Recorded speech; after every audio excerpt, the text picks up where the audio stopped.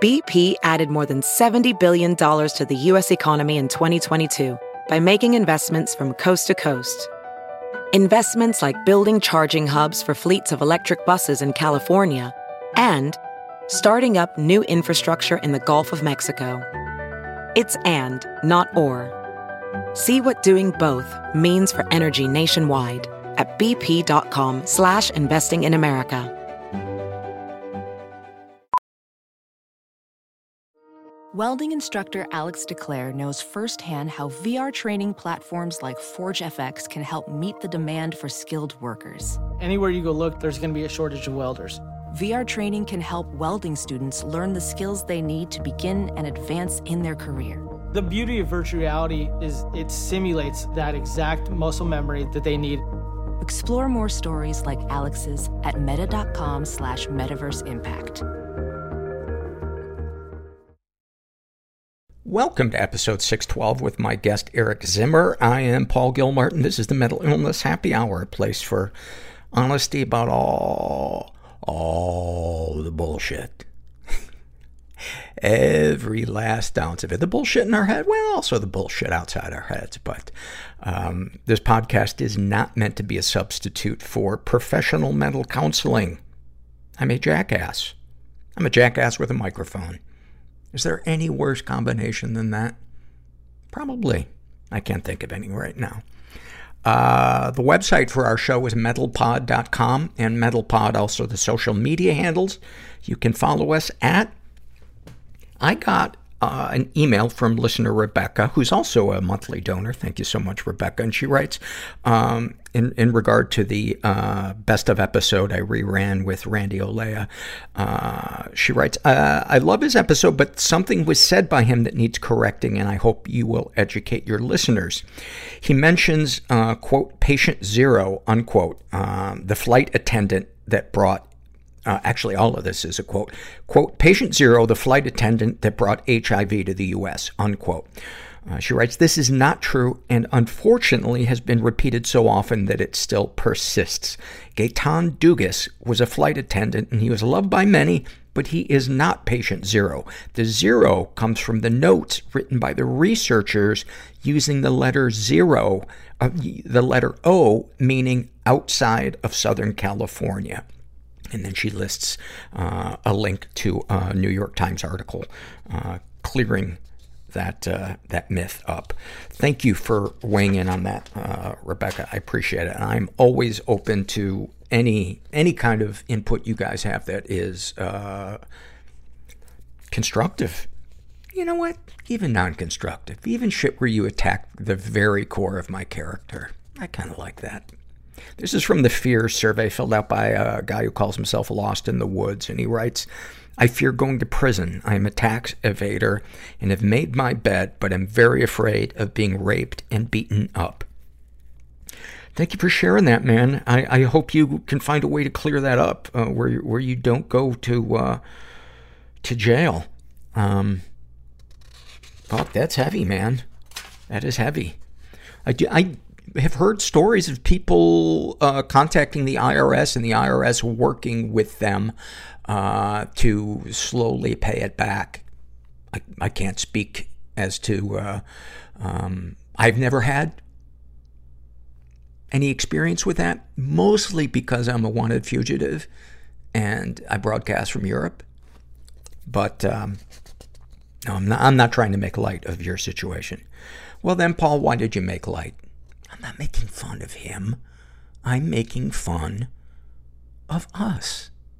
Okay, keep telling yourself that. We are swirling down the drain at what? The 3-minute and 15-second mark. This is from the Fears survey filled out by a woman who calls herself No Name Thursday. And she writes to the question, share something you fear. Lately, the passage of time, watching my kids get older and pass milestones, knowing that time marches on no matter what, knowing things will never be just like this again. They might be better, they might be worse, but we have no choice in the matter of the days, hours, and minutes ticking by. I'm afraid I'll remember too little, that I won't appreciate enough. I know I'll look back on this time with such longing someday, despite the stress I'm under some days. I'm afraid of my own body as it ages, the aches and pains that get more pronounced each year. Recognizing less and less of myself as I start to look like a middle-aged woman, even though I still feel 25 inside. Boy, that is such a deeply, deeply relatable fear. That feeling of time just slipping through our hands. And why is it that we can only semi-appreciate it as we look back at it rather than in the future, in the present moment? It's so backwards, but I guess that's the way our brains cope with shit. And also, that last thing you said, even though I still feel 25 inside, I watched a documentary on Ron Wood. He's one of the guitarists for the Rolling Stones, and he's 75, or at least he was when the documentary was shot. And he said, I do not think of myself as 75. I still think of myself as being in my 30s. And it's so weird to be 75 and to not feel on my insides like I'm 75. This is from the Voice in Your Head survey filled out by Sophia. Some of the things you tell yourself about yourself, she writes, I'm crazy, manic, hard to love. Thank you for that, Sophia. I hope your mania is treatable or manageable. That's the thing that's so fucked about mania, man, is sometimes it feels so good. It feels like what you have been waiting. It feels like the greatest Christmas present that you've ever gotten. And everybody around you is saying, return it, return it. It's terrible. This is also from the Voice in Your Head survey, and this is filled out by a woman who calls herself Depression Puzzle Missing Pieces. Some of the things you tell yourself about yourself. I have a constant battle between two voices. One tells me I am stupid, ugly, unworthy, unlovable, immature, etc. The other battles those comments, saying I'm intelligent, self-sufficient, worthy of all the love in the world. It's so exhausting when both pull so hard for my brain to pick a side. Wow, that is good. I wonder, you did that. That's essentially a war in your brain that you just described. And it got me thinking how much the war in our brains feeds the outer war, literal war going on in the world. You think about the personalities and egos of people. Maybe they don't even have a counterpoint to the mean voice in their brain. I don't know if you've ever seen like I'm talking to, there's just one person in particular, the Ken Burns documentary on Vietnam, but it plays a tape recording of three presidents in a row, Kennedy, Lyndon Johnson, and Nixon, all on tape being recorded saying, I know we can't win Vietnam, but I have to think about the upcoming election. What kind of a person sends people to their needless death so they can get reelected? I mean, do those people have a war going on in their brain? Or are they just so purely narcissistic that they don't give a shit? I don't know. But you got me thinking. Your survey got me thinking, so thank you for that. This is from the Ask Paul Anything survey filled out by a woman who calls herself Under the Cuckoo's Nest. Oh, you go under it. You are a maverick. A lot of people over the cuckoo's nest, but no. You probably use Waze. She asks, you frequently talk about your support groups, and I'm curious if they're 12-step groups or other types of groups. There is... I debated on whether or not to say this, but yes, they are 12-step groups. One of the traditions in specific groups is anonymity in the media. And so that's why I never name the specific group, because I don't want to portray myself as somehow a spokesperson for them. So the most that I feel comfortable saying is that I'm a fan of 12-step groups, and those are the ones that I go to. And even saying that, I worry that I'm being a dick to the other people that belong to 12-step groups. But there you have it. This is a tough question. Lost in the Woods, we read one of his previous surveys. Is there ever a point where one should kill oneself? And I debated whether or not to even read that, because I don't have an answer to that. I can't put myself, 100% in somebody else's shoes. But the thought that occurred to me is what many people say is suicide is a permanent solution to a temporary problem. And I think the only caveat for that would be somebody who is terminally ill and in tremendous amounts of pain. That's my answer, but God, I feel nervous even reading that and even saying it. But one of the reasons I started this podcast is to talk about the stuff that's difficult to talk about. Especially the stuff that I feel like just as confused as the person I'm interviewing or somebody writing in. This is a happy moment filled out by a woman who calls herself Nico Panchan. And she writes, the other night, one of my cats cuddled up under the blanket between my husband and me. At some point, she stretched her forelegs and I like how you say forelegs, because most of us, and that's correct. But for some reason, I will always see my dog stretched her arms. It's like, what? What are you talking about? She stretched her forelegs and her soft paws landed in my face, one on my forehead, the other right on my eye. She was so gentle. No claws, not a single scratch. I rubbed my face against her paws and fell asleep with the soft, warm, against my skin. I wonder if there's a word missing there. Fell asleep with the soft warmth against my skin. That's really beautiful. This one, she lists a second happy moment, and I'm going to read this as uncomfortable as it is to read because it feels like I'm blowing smoke up my own ass.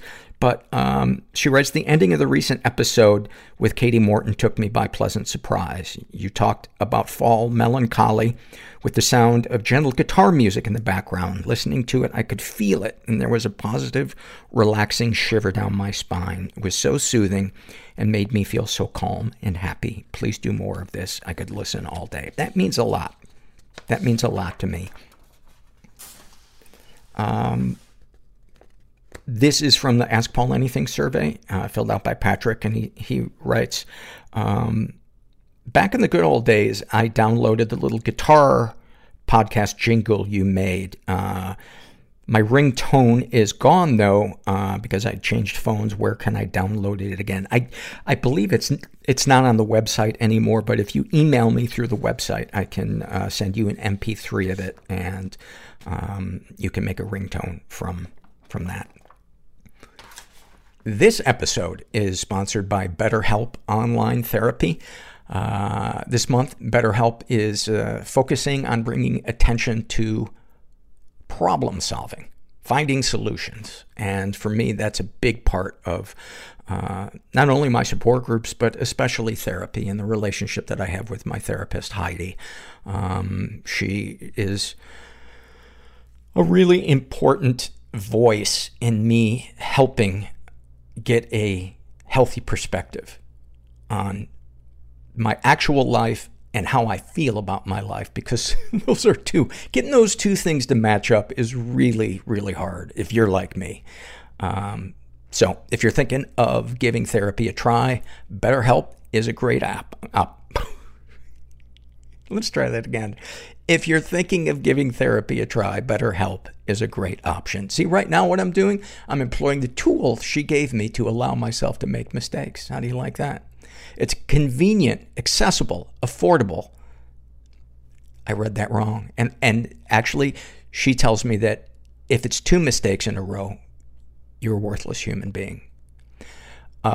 It's convenient, accessible, affordable, and entirely online. Get matched with a therapist after filling out a brief survey and switch therapists anytime. So, when you want to become a better problem solver, therapy can get you there. Visit betterhelp.com/mental today to get 10% off your first month. That's betterhelp.com/mental. And make sure you include the /mental part so that they know you came from the podcast. This episode is sponsored by Cerebral. Cerebral is here to help you achieve your mental wellness goals with professional therapy and medication management support 100% online. You'll experience the all-new Cerebral Way, an innovative approach to mental wellness designed around you. You'll get a personalized treatment plan from a therapist, prescriber, or both in a safe and judgment-free space. And I can recommend Cerebral.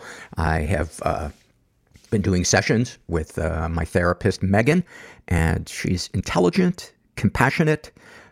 This last week, I had therapy with her, and she helped me prioritize the things that I've been stressing out about. She helped me clarify things from a state of vagueness to what are some actionable things that I can do. And I felt a sense of relief. All Cerebral clinicians are vetted, credentialed, and trained to help you feel better. They stay up to date on the latest studies and breakthroughs so they can provide quality care that's based on rigorous research. To get started on your path towards better mental health, Cerebral is giving you guys 15% off your first month of online therapy, medication, or both. Get started at Cerebral.com/podcast and use the code MENTAL. That's Cerebral, CEREBRAL.com/podcast. And don't forget to use the code MENTAL to get 15% off your first month. Make 2024 your best year yet. And then finally, this is from the Love Survey filled out by Dorothy. And she writes, I love feeding my dog Melissa crunchy food so I can hear her crunch on it. I love discovering who I am in my 30s, learning I'm not a scared 15-year-old anymore, and that I am, in fact, a badass 33-year-old woman who can fully care for herself. It's a thing of deep, warm joy. Just like what I gave your mom last night. Your fear of death is your love of life in reverse. I'm a kinky person. I didn't want to be I'm ashamed. a sexual being. Deeply ashamed. You are I want to live. fucking depressed. But how? I can't do this anymore. I will be uncomfortable, so you will be comfortable. Is life just a series of perpetual losses? You're not depressed. We're black. There is no real chance for intimacy We don't do that. without risking being hurt. Push it all down. You can't go around it. Ireland, we don't do mental health talk. Through is the only path. No one is ever alone. There's somebody else out there Don't forget experiencing the same thing as you. that the places you feel most broken now You just gotta look for them. will one day be your greatest strength. And when you find them, it's a great feeling. And I'm suddenly feeling horrible about making that joke, but that's how far I will go to get a laugh because I am empty inside. You're in the right place. I'm here with Eric Zimmer, who is the host of the great podcast, the one you feed, Practical Wisdom for a Better Life. And your podcast is listed in religion and spirituality, but it's about much, much more than that. Yeah, it is much more than that. It seems to bounce around in categories, but yeah, it's about how we live better lives. You know, how do we take the things that we hear out there in the world and how do we apply them to our lives so that we live happier, more fulfilled, more meaningful lives. Eric and I have been meaning to do this for, 10 years? Well, we had you on our show a long time ago. A long time ago. Yeah. I was a child. Yes, you were. It was a very interesting episode because we talked a lot about you were very upset about your Lego set. Your pornographic Lego set. You've had some really fascinating guests on your podcast. The most common topics that you touch on are mindfulness, You talk about depression Yep. and anxiety. Yep. And you talk about practical ways to improve your life. I really like that you take something as nebulous as spirituality, which it's so rarely, it seems, is it talked about in a way of where does the rubber meet the road with spirituality. I think for a lot of people who were raised in organized religion, it's about dressing up and worshiping. And then once you leave the church, not much practical advice on, well, how do you make your life better? How do you find peace? So let's talk about your story first. When you were 24 years old, you were addicted to heroin. You were homeless. Sounds like that might have been the bottom of before you kind of turned your life around. Yeah, that was the sort of last bottom. As we know, we can hit a bunch of them and bounce off. Yes. That was the one that got me sober for about 8 years. Then I actually went out and drank again after about 8 years, and then I've been back sober 15 years. That's awesome. But yeah, 24. I had a fairly low bottom. As you said, I was homeless. I was heroin addict. I was looking at going to jail for a long time. I weighed 100 pounds. I had hepatitis C. I mean, I was in bad shape. And what were the bad parts? Well, I looked great. I really did. I really, nice and sucked up. No, I didn't look great, obviously. I mean, I was bad shape. Yeah, let's back up before we get to that. Kind of describe, give me some snapshots from childhood just to kind of paint a picture of what it was like leading up to that. Does addiction run in your family? Not directly, although my dad's brothers seemed to have some of it. But there wasn't much of it around that we saw or talked about. I mean, I grew up in an upper middle class house where I had parents who were mostly there, who mostly took care of us. But I was a highly sensitive child, I think. And I just think there were ways that I probably needed to be parented that weren't there. My mom was very depressed. My father was depressed, although it showed up as anger. I found out some things about my mom's life that had happened right before I was born that I never knew about until like a year or two ago. So I get more sense into, what it was like. So it was the sort of childhood that was not terrible, but certainly not great. Although I remember so very little of it. I have almost no memories, which certain therapists tell me is a bad sign. Yes. Yes, I'm not a therapist, but I know that. Now, I don't remember last year either, and so, I have a very bad memory.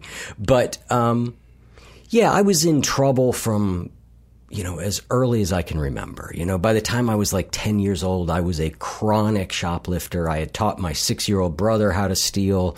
I just was always in trouble. I think because it made me feel alive, I think I probably, if I had to venture a theory, is that I had worked so hard to repress my emotions because they simply were not safe or allowed, that even then, stealing was the only thing that made me, getting that adrenaline rush was the only thing that made me feel kind of alive. People that don't deal with addiction, I think a lot of times they misunderstand whether it's shoplifting or something else. They're kind of baffled by, well, it's wrong. It's making your life worse. Why don't you stop? And I've quoted him 1,000 times on the podcast, but, Andrew Solomon said the opposite of depression isn't happiness, it's vitality. And you talked about that feeling of wanting to feel alive. Yep. And sometimes I trying to describe it to somebody who's never battled an addiction it's as if you are dying of thirst in a desert and this act or drug is a bottle of water. Yeah. Yeah, it's the why would you not take something that was the first time you felt normal or good or excited about life? Yeah. Yeah. And I often think about, we can paint addiction as something, as an escape. You know, you're trying to escape painful memories is often a thought. That really wasn't what it was for me. That was what made the world come alive. I think it was the movie Days of Wine and Roses, where one of the characters is describing, and he says, the world is black and white to me, and then I drink and all the colors come on. Couldn't agree more. You know? Could not agree more. So when did drugs enter the picture for you, and how did you progress to heroin? Well, I started maybe around 15, and I drank and used very strangely from the very beginning. I got drunk on mouthwash the first time. Someone said you could get drunk if you drank mouthwash, and so I did. And I very quickly learned, like, well, if you're going to do that, you want to drink a bottle of Pepto-Bismol, and I was getting like church groups drunk on mouthwash, and so very strange, but not often or frequent, but just strange use. Waking up the night after drinking and seeing like half a bottle of vodka left and being like, well, why not? But then I founded a tutoring program for disadvantaged children. And I saw what drugs and alcohol were doing in their lives. And so I just said, I'm not doing this anymore. So my last couple years of high school, I just didn't touch the stuff. But then when I was 18, I went away and I came home, and my girlfriend was dating my best friend. And I just simply couldn't cope with that. And someone said, do you want a drink? And I said, sure. And I didn't draw a whole lot of sober breaths between then and 24, probably. You described those 2 years in high school when you weren't using. Describe what you can remember feeling without that. Well, what's interesting is I learned a lesson then that I later learned in recovery. And it became clear to me why those 2 years worked. Is because my entire life was focused on this tutoring program and growing it and these kids. And so what I learned then was I was relatively content when I was living my life in service of something bigger. And then, then alcohol came and just took all that away. But when I got sober, it's the same lesson we get in recovery, right? Mm-hmm. That helping others is key. And so, those 2 years were pretty good years, but they were pretty good years because I was engaged in something that was very meaningful to me. How did you become a tutor when you were still in high school? So I don't remember exactly what happened, but I went to a soup kitchen and I was serving food and I saw all the children, and I was just talking to some of them and realized that for a lot of these kids, they had never done something as simple as go to the zoo. And I just thought, I'd like to take these kids to the zoo. Well, as I learned very quickly, nobody was about to turn a bunch of elementary school kids over to a high schooler to take them to the zoo. Like, it just wasn't going to happen. So the tutoring program became the means by which I was able to do something with these kids. And I just was, we were an upper middle class high school. So most of us were pretty, we were getting a pretty good education. We were tutoring first and second graders, in a volunteer way. And I think, we weren't qualified, but we were qualified to know like what, 5 + 7 was. We at least had that, and I think it was just an opportunity to show up and the goal was still to try and show these kids there was something besides the little world they lived in. Mm-hmm. And describe, if you can remember, one of the first times you experienced, and don't let me put words in your mouth, but you experienced something that in a way eased that longing for black and white to turn to color. Do you mean from healthy way or a non-healthy way? A healthy way. Right. During those 2 years. Yeah, if you did experience that. I did, but I don't know that I have any specific moment that I can pull out. Like, that was the moment where I noticed it. I just noticed that I went from being...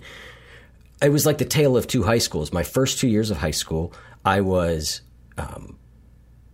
always dropped. I mean, I never went to school. It was a constant cat and mouse game between me and the guidance counselor. And at the end of the second year, he said, look, we're not going to do this again. At the end of my sophomore year, he said, I can expel you now, or you can try this little alternative program we have down the street. And I thought, well, okay, I guess I'll go to the alternative program. I didn't want to, but when I got there, it was the right place for me. And there was something about, there were teachers that showed interest in me, and I wasn't bored, and so it kind of came out of that. So it was a really positive period for me. I don't think I would have gotten out of high school otherwise. Would it be fair to say that you discovered a sense of meaning and purpose? Yeah, absolutely. That tutoring program absolutely gave me a sense of meaning and purpose. Talk about that more, the importance of meaning and purpose, and how that affects us emotionally, mentally, and even physically. I think meaning and purpose it's really important, but it's very difficult to describe for me why it's so important. And it's very difficult to understand what it is that gives us meaning and purpose, because the thing about depression that's so challenging for me is something that seems meaningful one day can seem completely non-meaningful the next day. Talk about that. Is there an example of something that you can think of? Anything and everything. Like, some days I could be doing the podcast and I could be thinking about, get emails from people about how much it helps them and the connection. And the next day I can wake up and be like, yeah, so what? Okay, so what? Like, yeah, but if I wasn't here, they'd get someone else would help them, right? Like what? And so that's the depression angle. And so for me, it's just a matter of knowing that's the depression talking and saying, okay, let me still act the way that I know my non-depressed self would act to the best of my ability. Depending on how bad our depression is, we may have more or less ability to do that. But that's always sort of a North Star for me, is like, well, what actions would I take if I was not depressed? It's sort of the acceptance and commitment therapy sort of approach, which is you're going to feel what you're going to feel, but try and act according to your values. There's a saying in recovery, fake it till you make it. And I think that would probably apply to it. And they don't mean be phony. They just mean move your feet, take some type of action, and it might help get you out of your funk. It might not, but at the very least, you're also maybe making the world a tiny bit better. Yeah, there's another phrase from recovery that may be the thing I've said on the show most often, which is sometimes you can't think your way into right action. You have to act your way into right thinking. Yeah, I love that. And that's always been so meaningful to me, is just, okay, I can't do anything about what I'm feeling right now, but I can do something about my actions. Again, this is not to say, like, if you're struggling to do that you're failing, because there are days that it's really difficult to do that. But it's an approach I take and try to take. So let's fast forward to when you were 24. Describe what it was like being homeless, being hooked on heroin. Well, as you said, it was wonderful. It was it was 90. It was freeing. It was 90% good. No, it was miserable. I mean, it really was miserable. Are there any snapshots from it that kind of stick with you, or was it just a blur of? There's a number of them. Calling my drug dealer, who was not somebody that you would generally admire, right? And just being obsequious to this guy, yes, sir. I mean, anything, because he had the key, just having to be like, yeah, man, I'll get there, but put my pants on, and it just there was that level of subservience. I remember thinking, when my friends were pulling away from me, and I remember thinking, they're just jealous of how free I am.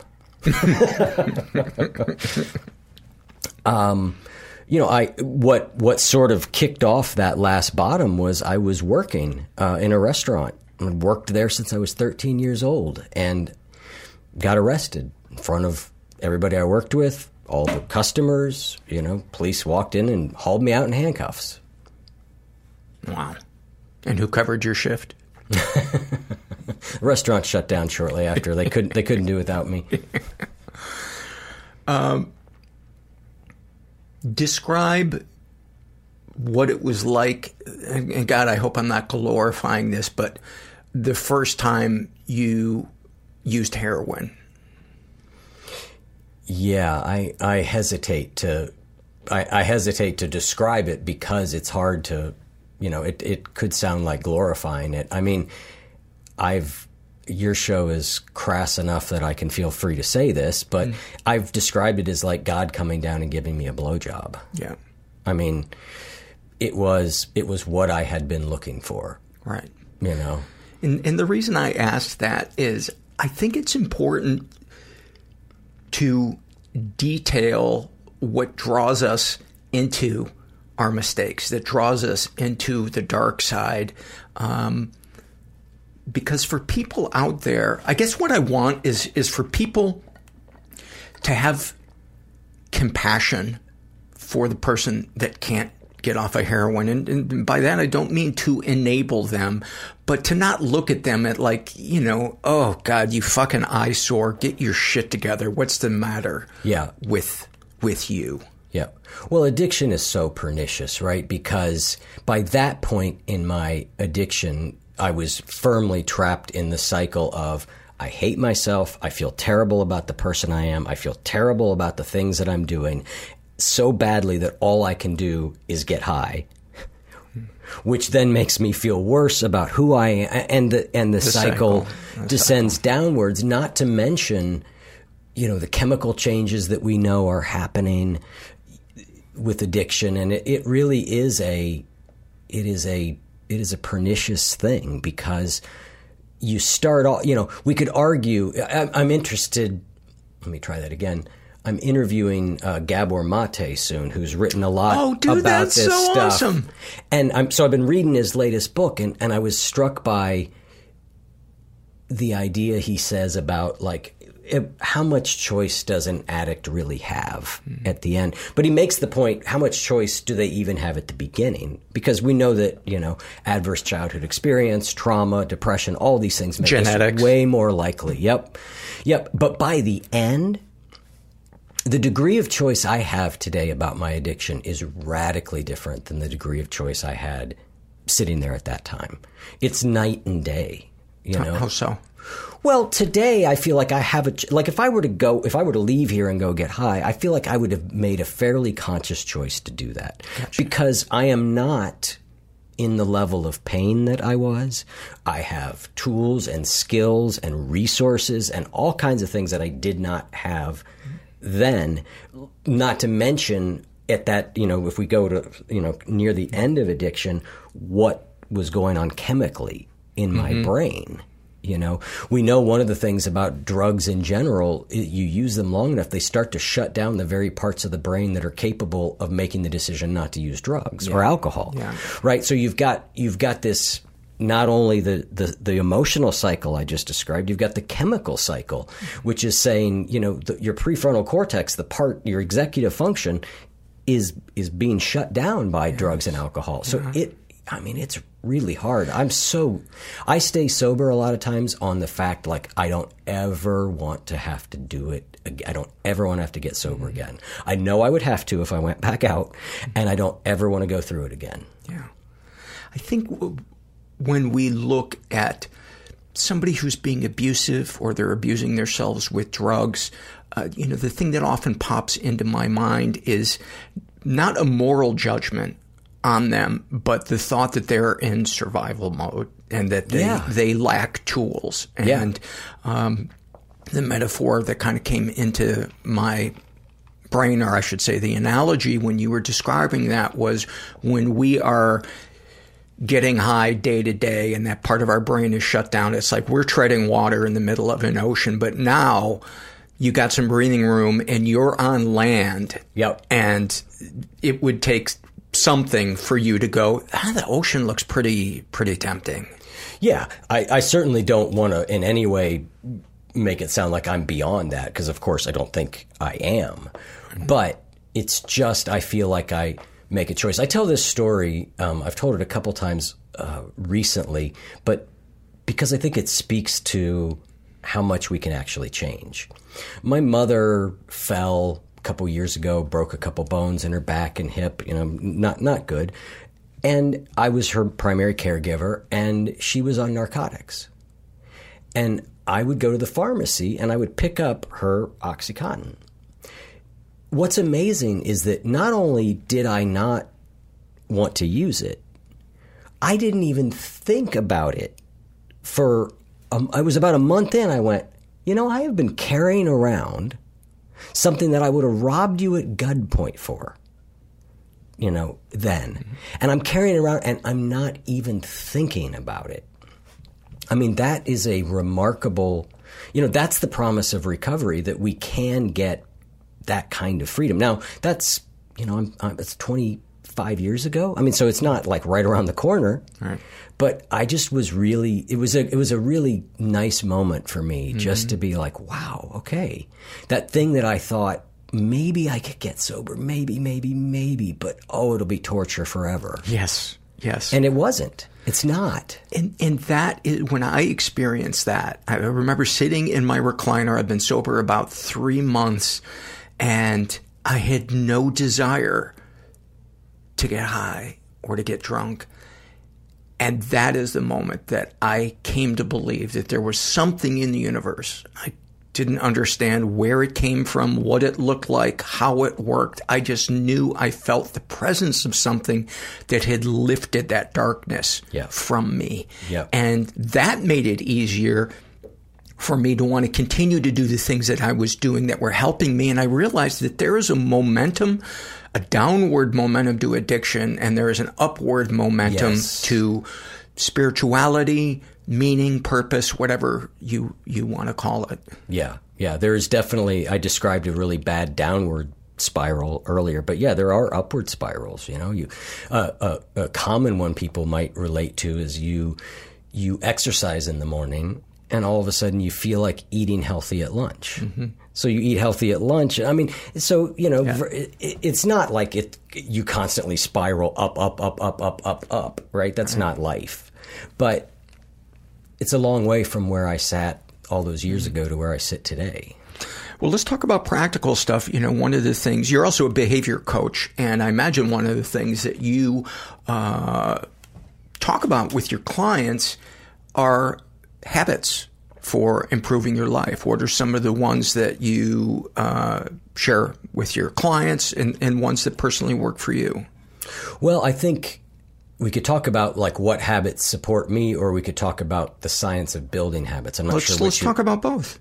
Well, the habits that support me, and I've heard you talk about this, but the number one thing that supports my overall well-being, I think, is exercise. As boring as that is, I want something more.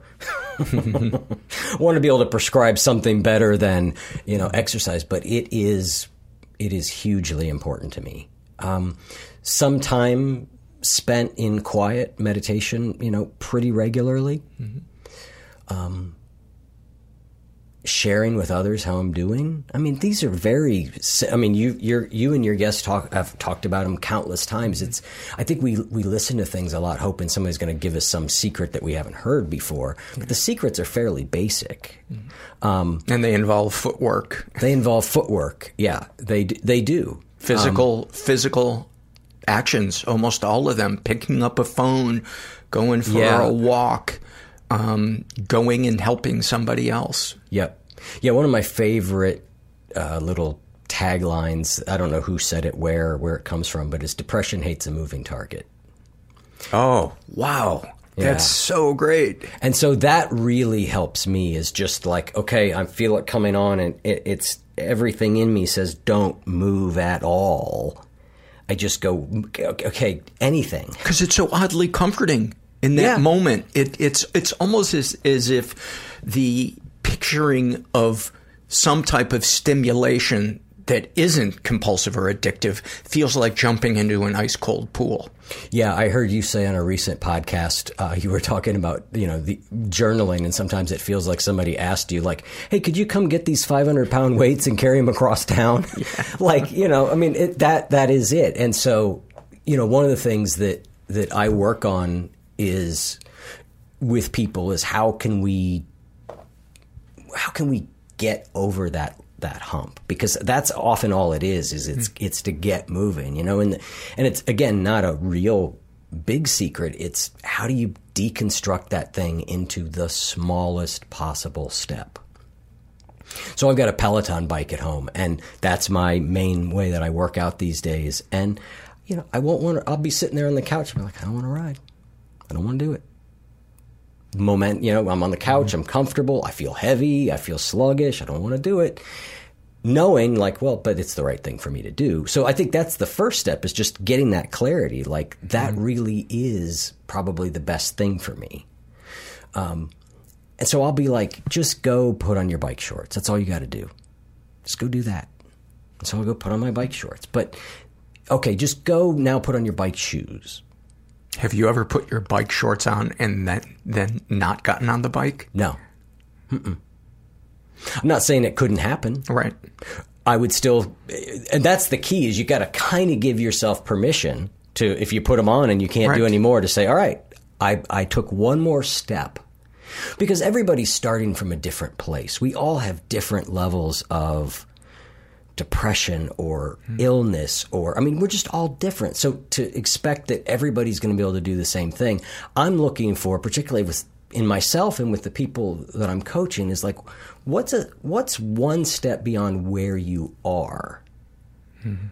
You may not be able to get on the bike and ride for an hour. You might be able to only get on your bike shorts, but that's better than not getting those on. And I love the idea of somebody in the fetal position napping in bike shorts. Yes, they're very sexy. Maybe sucking a thumb, Go full. Go full. Full quit. Peloton's offering a new series of courses, actually, that are really fetal position oriented. I would love that. A bike you can ride on your side in bed. You can have the best of both worlds. Yep. That would be great.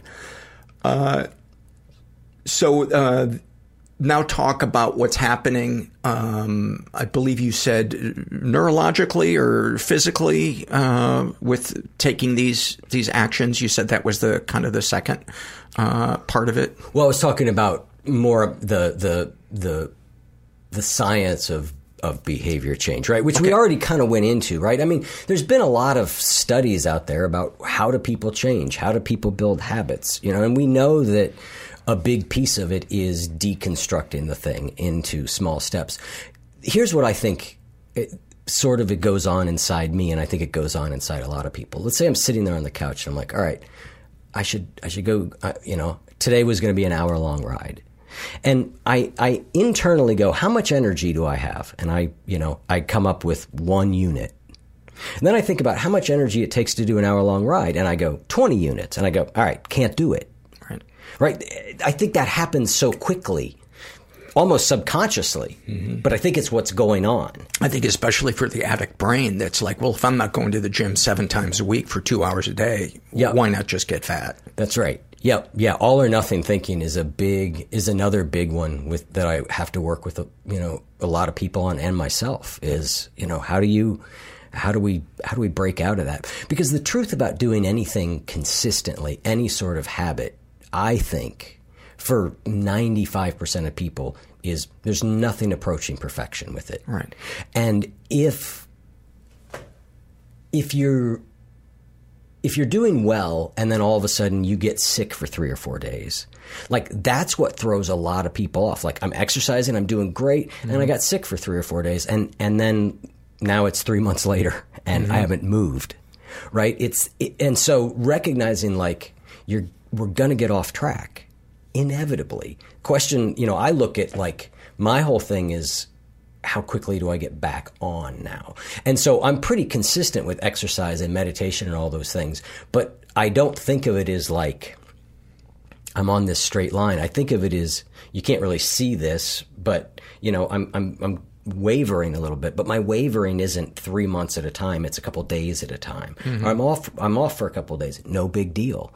But that also speaks to what happens in our head is you miss a couple of days and your brain goes, see, I knew you couldn't do it. That's so right? fantastic. Like, I knew, who are you fooling? Yes. How many times have you started exercising before and quit? Why did you think this time was going to be different? Yeah.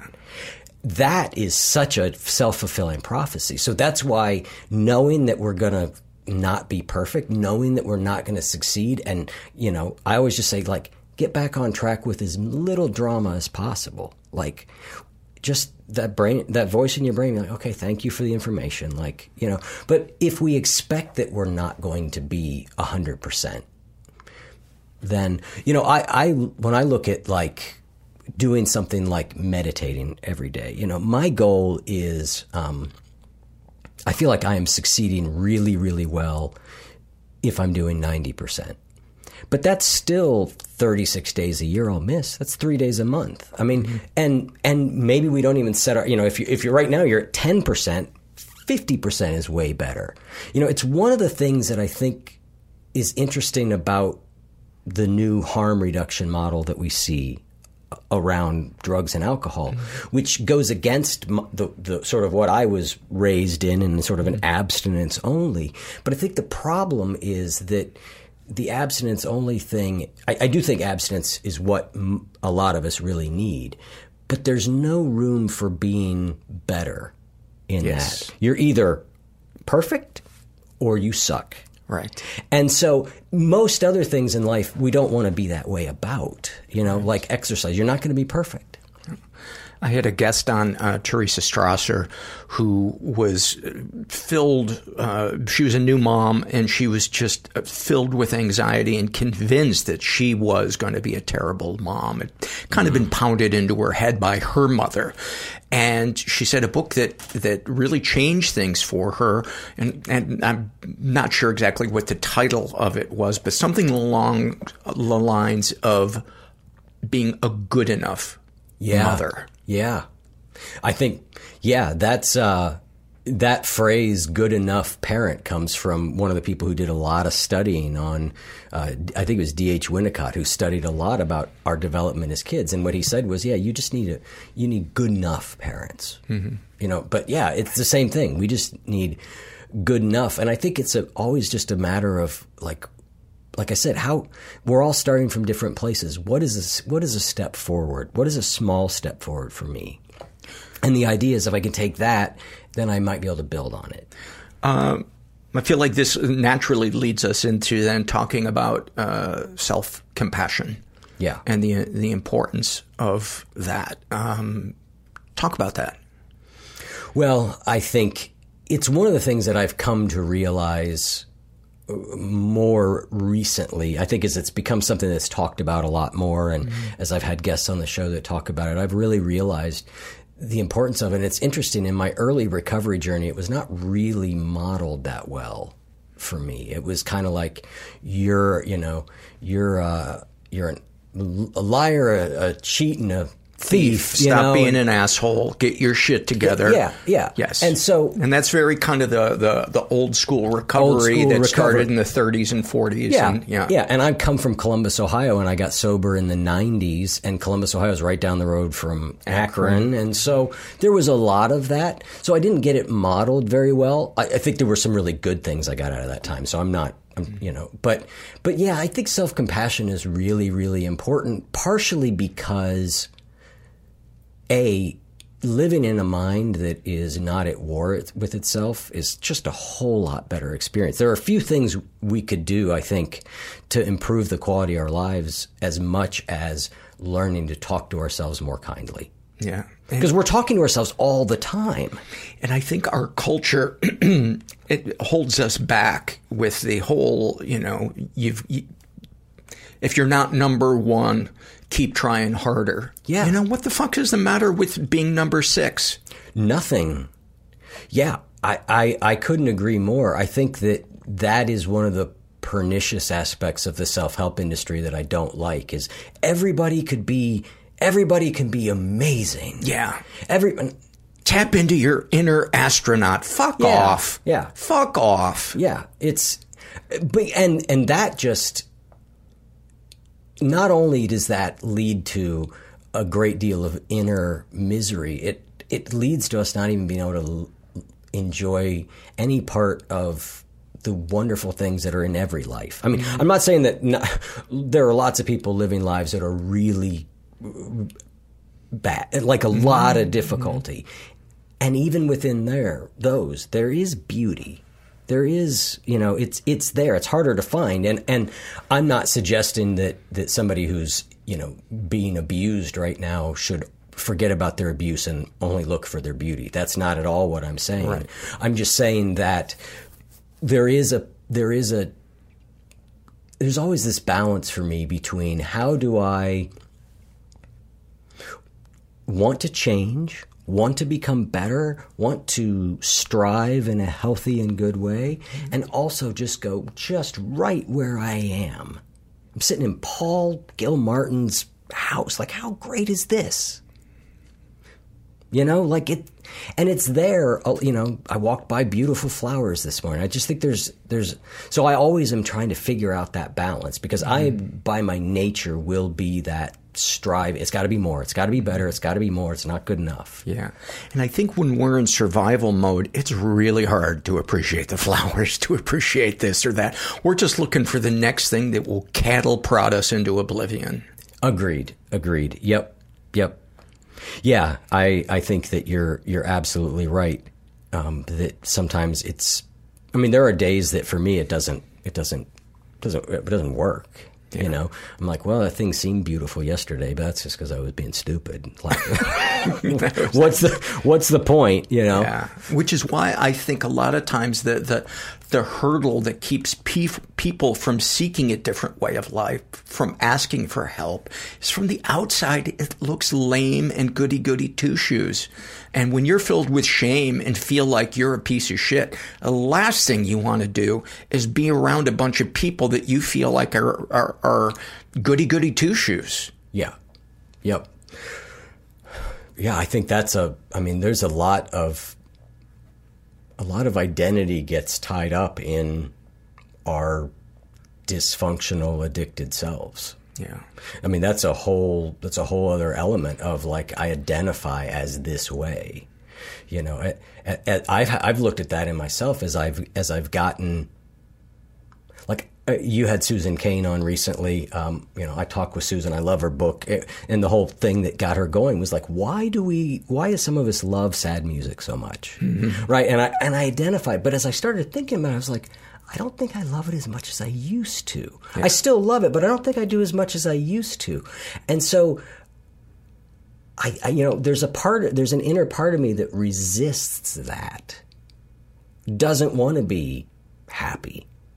Mm-hmm. Because my identity is tied to being the outcast punk rocker, tough, being just a normal, average, happy person. There's a part of me that has to let go of that identity. Mm-hmm. I think when we're in a certain space emotionally and mentally, there are things that just are on the same frequency that we are, whether it's a sad song or watching a documentary about, something awful. There's an odd comfort to it. And I used to feel guilty for taking comfort in watching a really fucked up documentary. But I don't anymore, because I kind of view it as just feeling a kindred spirit in that moment. And just because something brings me comfort doesn't mean morally I approve of the horror that's happening in what I'm watching. Yeah. Yep. Yeah, I think the whole why we're drawn to what we're drawn to is really interesting. And in what cases is it a good idea to think about, well, maybe that's not really great for me and my mind and my mental health? Mm-hmm. And in what cases it's just like, okay, just let yourself be the way you are. Yeah. I don't think there's an easy, I think we all have to navigate those questions for ourselves. There was a whole swath of music when I got sober that just, for me, had to be off the table. Like Jim Carroll, the Jim, all these people have died. Yeah. I mean, he was a junkie poet out of New York who created a couple of really great albums, but it was all about getting high, and it was all about that was good, and so that sort of stuff for me. I had to let go of that. It just wasn't good for me. Now I can listen to it now and appreciate it for what it is, but not then. I have a hard time, like, when I watch a movie, and not that I'm looking for a saccharine ending, because I hate that as much as I hate a cynical ending. But the cynical ending that's just feels like childish in its darkness and rejection of everything. Yeah, it's like, I don't know. It really rubs me the wrong way. Yeah, I have the same reaction as much to something that's overly saccharinely positive or negative. I feel like I love in the Susan Cain interview, right? Her book's called Bittersweet. Great. It's both, right? And you talk, it's your awfulsome moments, right? Mm-hmm. It's both. That's to me the art that I'm drawn to, that really shows both the beauty and the challenge of being human. When it's both there, when I laugh and cry, that's the art that resonates with me the most deeply. Yeah, I think it's why I love movies from the 70s, because post Watergate, people did happy endings were so 60s, and 70s movies, they tackled. Many of them tackled subjects for the first time in a gritty, real way that wasn't glamorizing the grit, but gave us bittersweet endings, sometimes sad endings, but they were based in reality. Yep. And there was something, again, I think, like the vibration of a sad song. You know the truth when you feel it. Yeah.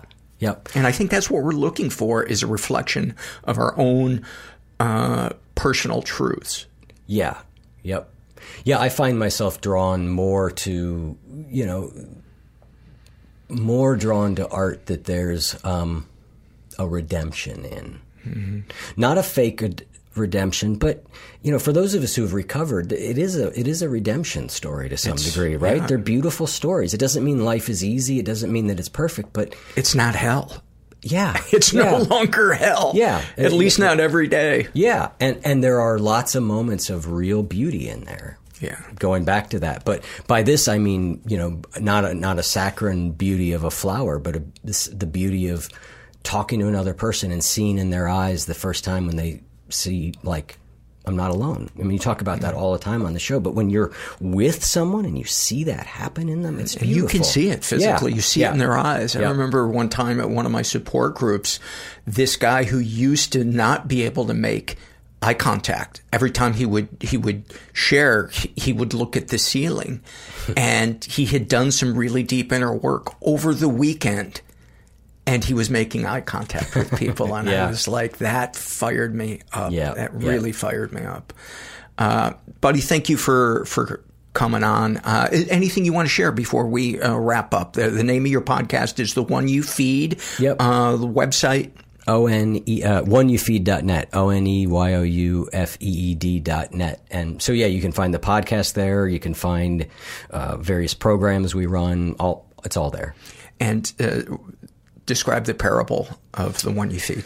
Yeah, it's a parable. I first heard it in recovery. I mean, I was probably 3 months sober, sitting in some crappy church basement somewhere, and someone said, there's two wolves inside of us that are always at battle. One's a good wolf, which represents things like kindness and bravery and love, and the other's a bad wolf, which represents things like greed and hatred and fear. And naturally you ask which one wins, and the answer is the one you feed. So I use that as the jumping off point for all the episodes.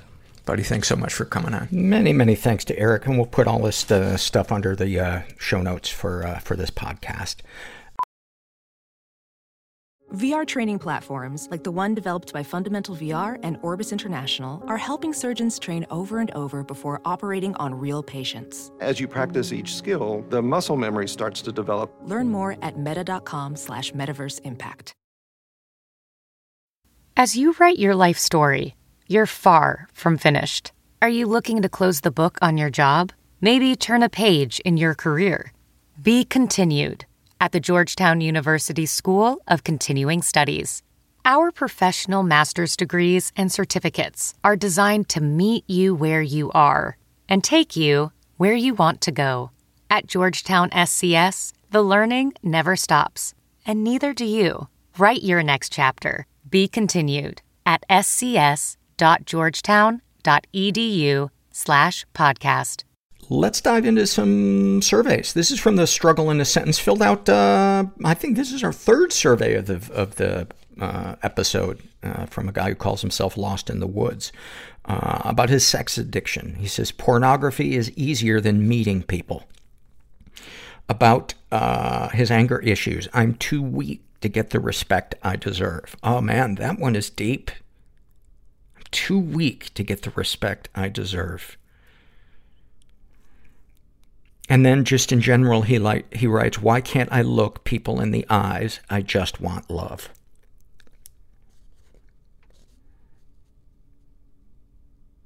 Man, those are good, buddy. And I know that feeling of having difficulty looking people in the eyes. I don't have that anymore, but when my life used to be so built on shame and secrets, which is why I created that survey, the Shame and Secret survey, because I knew how important it was for me to let go of the secrets, to be able to let go of the shame and let love in, as corny as that sounds. I really hope you can get to a point where you can find your people and start opening up. This is from the Voice in Your Head survey filled out by Leilani. And some of the things you tell yourself about yourself: that I will never truly succeed at anything, that I suck, I'm unworthy, I'm not good at life, I was supposed to be delivered to another galaxy instead, that I don't get, quote, it, unquote. I'm a failure, my life is pointless, I'm a burden and reliability. Any comments that make the podcast better? Paul, you're incredible. I hope that's the voice in your head. Sadly, it is not. The voice in my head is always a version of, you made a mistake, everybody's leaving as a result. But I'm glad that I can catch that sometimes, and I hope you can too. I hope you begin to develop a counter argument to that voice in your head, because you deserve to think and feel positive things about yourself, as new agey as that sounds.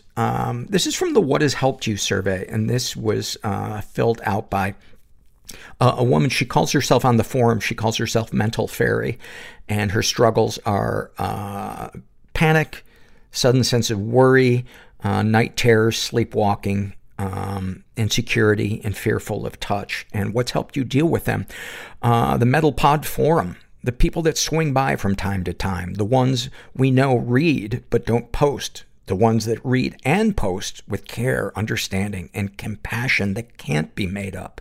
It's genuine. It's not the nod and yes dear you get from your partner who quite doesn't get how you're feeling, or the friend who thinks they know but truly has absolutely no idea in the world, and sadly have only one friend, so my people are limited. The forum has opened up a world of understanding. It's reached across a massive ocean to help people like me. I am so glad to hear you say that. And there is a listener and great guy named Manny Mo who runs the forum, and I pretty much stay out of it. But I encourage you guys to go check it out. Tons of threads on a variety of issues and some really, really nice people in there. This is from the Shame and Secret survey. This is filled out by a guy who calls himself Measly Twerp. So you know this is going to be brimming with confidence. He identifies as straight. He's in his 30s. Says he was raised in a pretty dysfunctional environment. Never been sexually abused. He was raised with a really emotionally abusive father. Any positive experiences with the abusers? Many years later, I went with my father to his mother's funeral. My father never cried, always claimed to be free of emotion and more rational than most people. He sounds like a great guy. But it was a mask, and it wasn't enough to protect him from his emotions that day. His own father was a drunk and physically abusive. I wish I knew what he went through so that we could finally be honest with each other. Isn't that a shame? The two people who can be a part of the same cycle can have a wall between them that is so hard to surmount. Darkest thoughts. I'm afraid of becoming so bad that suicide seems like the best option. Considering how much it hurts now, the amount of pain terrifies me. Darkest secrets. I'm not ready to talk about it. I want a therapist really badly. Sexual fantasies most powerful to you. Having someone hold me. Maybe then we can think about sex. What, if anything, would you like? And I am always so touched when somebody writes that. And in a way, it also kind of breaks my heart. Not because there's anything wrong with it, just because it's so beautifully, nakedly vulnerable. What, if anything, would you like to say to someone you haven't been able to? I would like to say to my former boss, I gave you everything I could. I worked stupidly hard for stupid hours because I believed in what we were doing. The least you can do is buy me a plane ticket home now that I'm struggling so much with my mental health. You owe me the safety of my own country. What, if anything, do you wish for? A plane ticket, a therapist, and a doctor. Have you shared these things with others? I have. To a couple of friends who I talk to online. I've been trying to write an email to my boss for weeks, but I cannot deal with the feeling that I've let him and my coworker down. I know that I deserve better, but it's so hard, and coasting is so easy. Oh my God, that's such a profound sentence. It's so hard, and coasting is so easy. Isn't it? It's so fucking easy to do nothing. How do you feel after writing these things down? I'm crying. Maybe later I'll feel better. Anything you'd like to share with someone who shares your thoughts or experiences? You are worth something, even though it hurts to acknowledge. Wow, thank you for that. And I'm sorry that you're going through this pain and feeling hopeless and stuck. But it's, you know, it sounds like you're somebody who has some consciousness around the fact that something has to change. And that's the beginning. And that, you know, I think therein lies hope.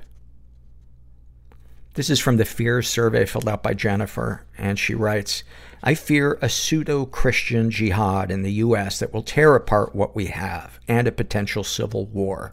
I fear right-wing extremists going into people's homes and taking whatever they want, then gaslighting people by saying it's Antifa or similar non-existent organizations doing it. Well, Antifa does exist. It's just lies are made up about when and where they show up, you know. And that's not me taking one side or the other, even though I identify as a liberal. I probably shouldn't have even read that one. Was that just, did I make things worse by reading that? But, you know, I wanted to read that because it's the elephant in the room for people not only living in this country, but living in Brazil and living in Russia and living in other places where it's just it's easy to feel like, what's the point? You know, the wave of wrong is so overpowering, you know. Where can I go? Because I can't even summon the energy to think about fighting it beyond voting. This is from the Shame and Secret survey, and I'm just going to read an excerpt from it. This is filled out by a woman who calls herself Almost Former Mess. And to the question, ever been the victim of sexual abuse, she writes, some stuff happened, but I don't know if it counts. And she says, I've always been uncomfortable around men, which likely stems from seeing dysfunctional relationships with men around me growing up, but I always, and still do, fear that something happened that my brain repressed. I did have an uncomfortable relationship with an uncle. There would be play, wrestling, and fighting, and often I could tell he had a boner and got very awkward. Sometimes he would apologize, other times he wouldn't mention it. He was 10 years older than me, but often felt more like an older brother than an uncle since I was raised by my grandparents. I mean, that is enough to, be the thing that you are looking for. I mean, that's really, that's crossing a fucking line. He's 10 years older than you. It's not like he was, you were kids and there was some type of consensual experimentation or whatever going on. He knew better. Ask yourself, if the situation were reversed, would that be appropriate for you to do? And of course you're going to say, fuck no, I would never do that. Well, give yourself the same rights. This is from the Shame and Secret survey, and this is filled out by a woman who calls herself Just Want to Be Held. And she identifies as straight. She's in her 30s, says that she was raised in a totally chaotic environment. She was the victim of sexual abuse and never reported it. She's been emotionally abused. Not sure if she says if she's been physically abused. She writes, my mom would have me sleep in her bed until I was a teenager to get out of having sex with my dad. He would still come upstairs every night and try to get her to have sex even though I was in the bed.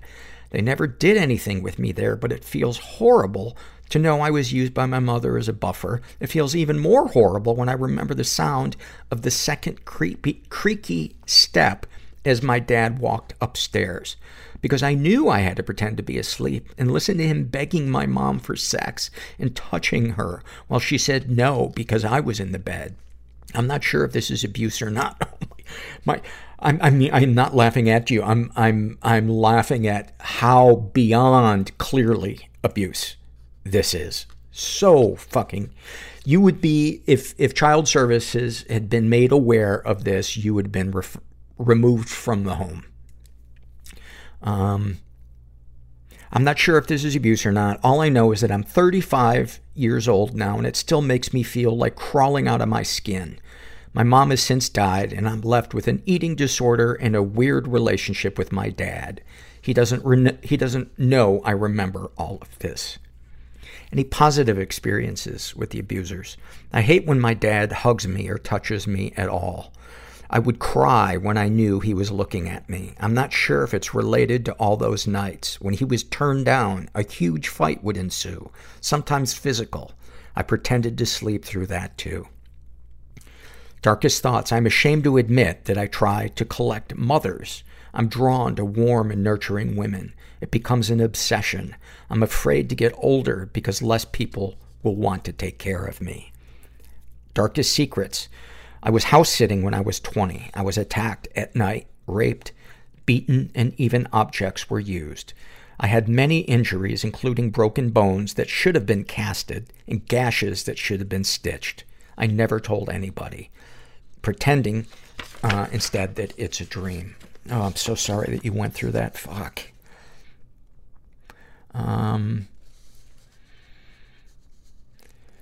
Sexual fantasies most powerful to you. I'm ashamed to admit that all I fantasize about is being held by a nurturing mother. What, if anything, would you... Gracie. I mean, maybe Gracie is offering herself as a nurturing mother. Gracie, by the way, did have a litter before I found her. I would love to see some of her babies. Anyways, I'm getting sidetracked. What, if anything, would you like to say to someone you haven't been able to? I'm not as happy and together as I appear. I'm using my sense of humor to hide my hearing disorder and depression. I'm not real, or at least I don't think I have permission to be real, but I want so badly for you to see that and call me out on it, but nobody will. What, if anything, do you wish for, aside from what I said above? I wish to have someone say that they will love me like their own, never leave me, and that I can fall apart in their presence, and it won't change how they feel about me. Have you shared these things with others? Never. I'm afraid that all the cracks that I've glued together will completely burst and I will fall apart. I've worked hard to appear ... normal ? How do you feel after writing these things down? I'm crying now and my heart is racing. I feel crazy. I'm writing this after all these years. Is there anything you'd like to share with someone who shares your thoughts or experiences? I would like to meet you because I have yet to know anybody who does. I think you will meet somebody if you keep looking for your people. As scary as that sounds. And I hope I don't sound like a broken record, but it's just human connection is so important. It's so important. And let's end with this one. This is a happy moment. This is filled out by a woman who calls herself the Anxious Wildflower. And she writes, I confessed to my therapist how suicidal I was around my birthday. I have a strong aversion to getting older, and I never want to celebrate. This is also complicated by my mother's death and her absence. Anyway, my therapist scheduled an additional appointment where we sat on the balcony and drank iced coffee together while talking about life. We talked about the future and meaningless things, but I also felt so cared for and valued. My birthday also landed on my scheduled therapy day, and I didn't know if I should go. But when I got there, she had a big smile on her face and gave me a nicely wrapped gift with a small notebook and pens and a lovely message written on a card. I still keep that card on my wall at home, and it reminds me of my progress in therapy and her caring and thoughtful nature. She really goes above and beyond, and I never feel like just a paying client to her, but someone she cares about as a human. Oh, that's so beautiful. That's so beautiful. And that is such a good feeling when we find people like that in the world. It is so good. Thank you for sharing that, and thank you all of you guys for that fill out the surveys. And thanks to my guest, Eric. And just remember, if you're out there and you're feeling stuck, you're not alone. Our people are out there. We just got to find them. And thanks for listening. Everybody I know is bizarrely beautifully Everybody fucked up I in some know weird is way. bizarrely beautifully Everybody fucked up I in some know weird is way. Bizarrely beautifully fucked up in some weird way.